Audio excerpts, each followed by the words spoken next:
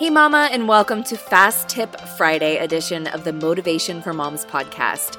In addition to the longer regular episode I published earlier in the week, I thought I'd try this new thing where I bring you something short and sweet to help you stay motivated, stay positive, and stay inspired into the weekend. Listen, sister, if you're going to change your life, if you're going to stay on top of all of your responsibilities and make progress on your goals and dreams, you have to feed your mind with positive and inspiring messages every single day. And so I hope that this Fast Tip Friday episode helps you with just that. All right, ladies, let's get to it.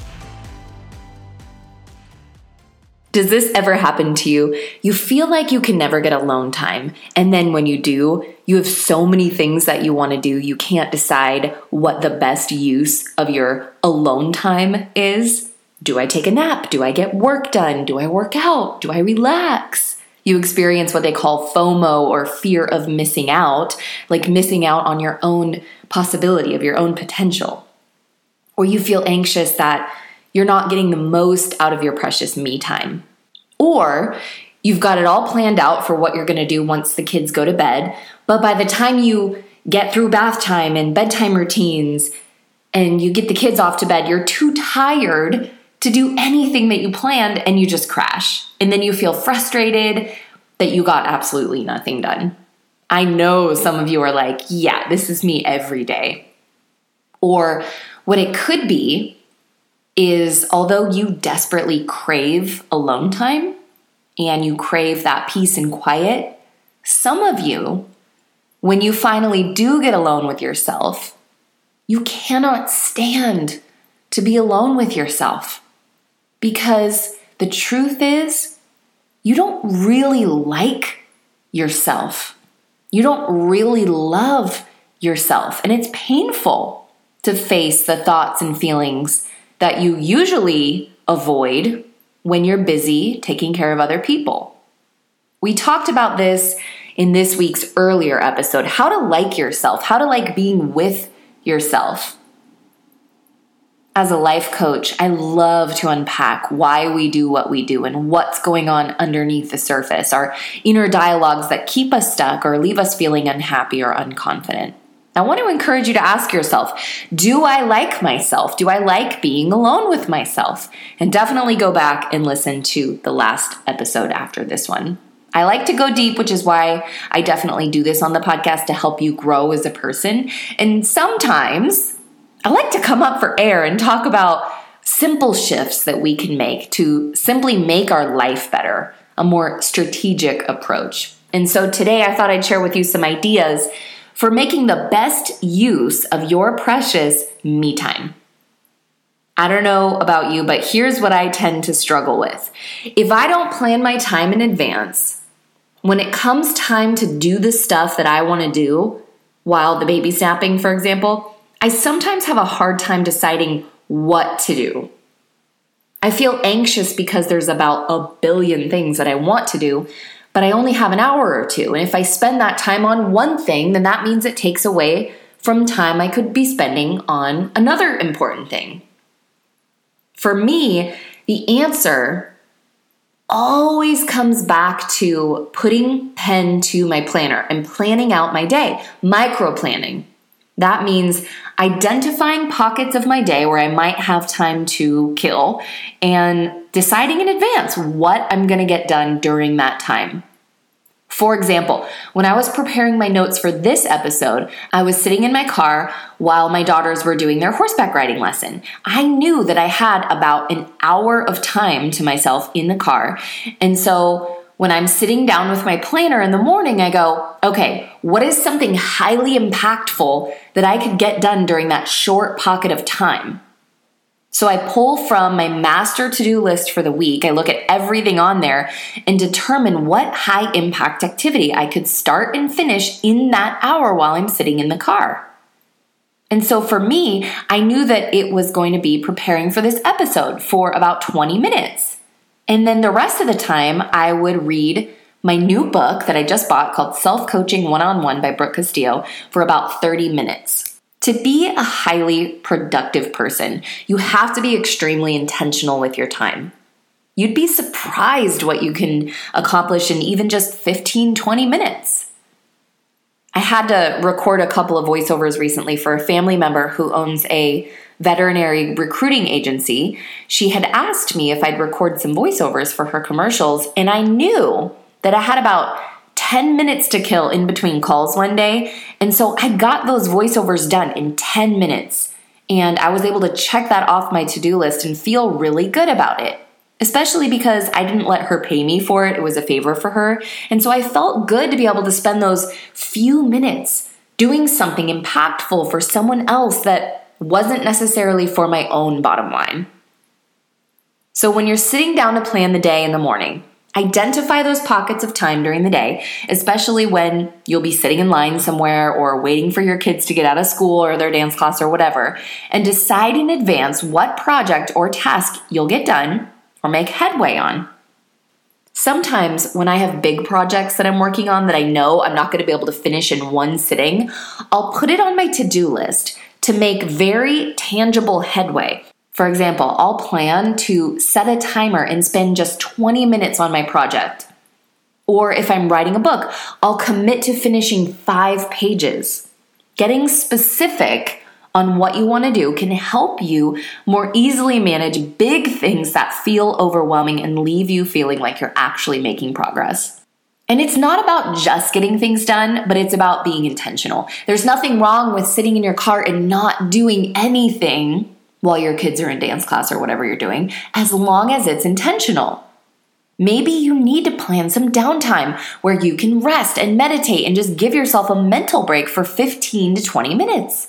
That is so, so important too. But you have to plan it in, because if you don't, here's what's going to happen. You're going to get sucked into your phone. You know it. And then 45 minutes later, you feel no more refreshed or productive or renewed. Our phones can be so very mentally draining. And so commit to using even small pockets of time more intentionally. And how do you prioritize the things you need to do when everything seems equally important? For example, I've got areas of my house that desperately need decluttering right now, but I'm also in the middle of preparing for this big upcoming workshop I'm hosting. I've got mail that needs to be opened and processed. I've got doctor's appointments for my kids that I need to sit down and schedule. I also know I desperately need a massage because I've had so much tension in my upper back lately that's giving me headaches. We all have a to-do list that's a mile long and never ending. And what I've found for me is that I have to set deadlines for myself to do things. Otherwise, I'll just keep putting it off. And so I'll create those deadlines in my planner.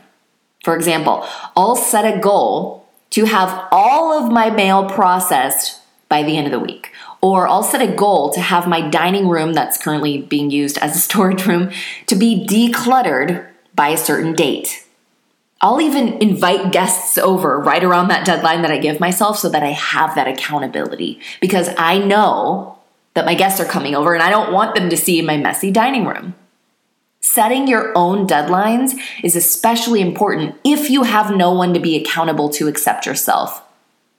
I've had moms tell me that because they're a stay-at-home mom with nowhere to be at any certain time, they find it more difficult to plan out their day. So I say, create your schedule, create deadlines. Treat your stay-at-home mom life like it is your career, and you'll get so much more fulfillment and satisfaction out of it. What it usually comes down to when it comes to prioritizing important to-dos is taking one thing at a time instead of trying to multitask all the time. When you plan your day in advance, you won't feel like you're taking time away from something else that needs to be done, because you know that everything has a place and a time in your schedule. The thing that's weighing on you won't weigh on you as much if you know that it's scheduled in and it'll be taken care of. There's 2 approaches you can take here, and I'm not sure which one I like better. You can either take care of a lot of different things in one day, and they're all scheduled out, and make that slow but consistent progress. For example, you can make it a non-negotiable to process the mail a little bit every day so that it doesn't stack up, or declutter one small area of your house every day. Or You can schedule certain days to be focused on making a lot of headway on one thing. For example, you can theme your days so that one day of the week is devoted to working on your business, one day is devoted to housework, one day is devoted to relaxing. You've got to find what works for you. And when you do have that alone time, to get the very most out of it, you've got to show up fully for yourself. Plan it in advance. Be all there. Be present. Whether you're relaxing, fully and deeply relax. Or if you're working, put your heart and soul into your work.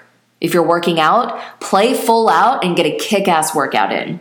Put your phone away. Don't be tempted to scroll Instagram or Pinterest, and be fully present for life again.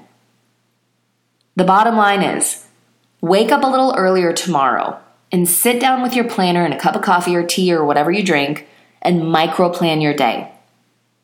Not just what you'll do when you're with your kids, but what you'll do when you're alone. This is your life, and you get to design it in a way that feels good and fulfilling to you. What a blessing, right? All right, have a great weekend, friend. I hope this Fast Tip Friday episode fired you up, sister. If you feel motivated and moved to pay it forward and give back to me, it would be an absolute honor if you would share this podcast with a friend. You can either share the link directly or take a screenshot and post it on Instagram. Just be sure to tag me at Sarah Munder so I can see it and give you a shout out on an upcoming episode. And if you want to get in community with your fellow motivated moms, I urge you to join us in the official Motivation for Moms Facebook group. I'll drop the link in the show notes. If you need something to help you change your life like right now, then go to my website, themamamiracle.com, to get a free copy of my life-changing worksheet, the one that started it all, The Mama Miracle. Again, just go to themamamiracle.com, put your name and best email in, and I'll send it over to you right away so you can print it out and fill it out and start changing your life. While you're there, you can sign up for my popular planner makeover course and learn how to use your planner to reach your goals, accomplish all of your tasks with ease, establish your non-negotiables, and finally create time in your life for the things that really matter to you but often get neglected. And if you're ready for next level breakthroughs in your life, in your personal and professional goals, in your relationships, then I urge you to apply for my exclusive 12-week coaching program, Breakthrough.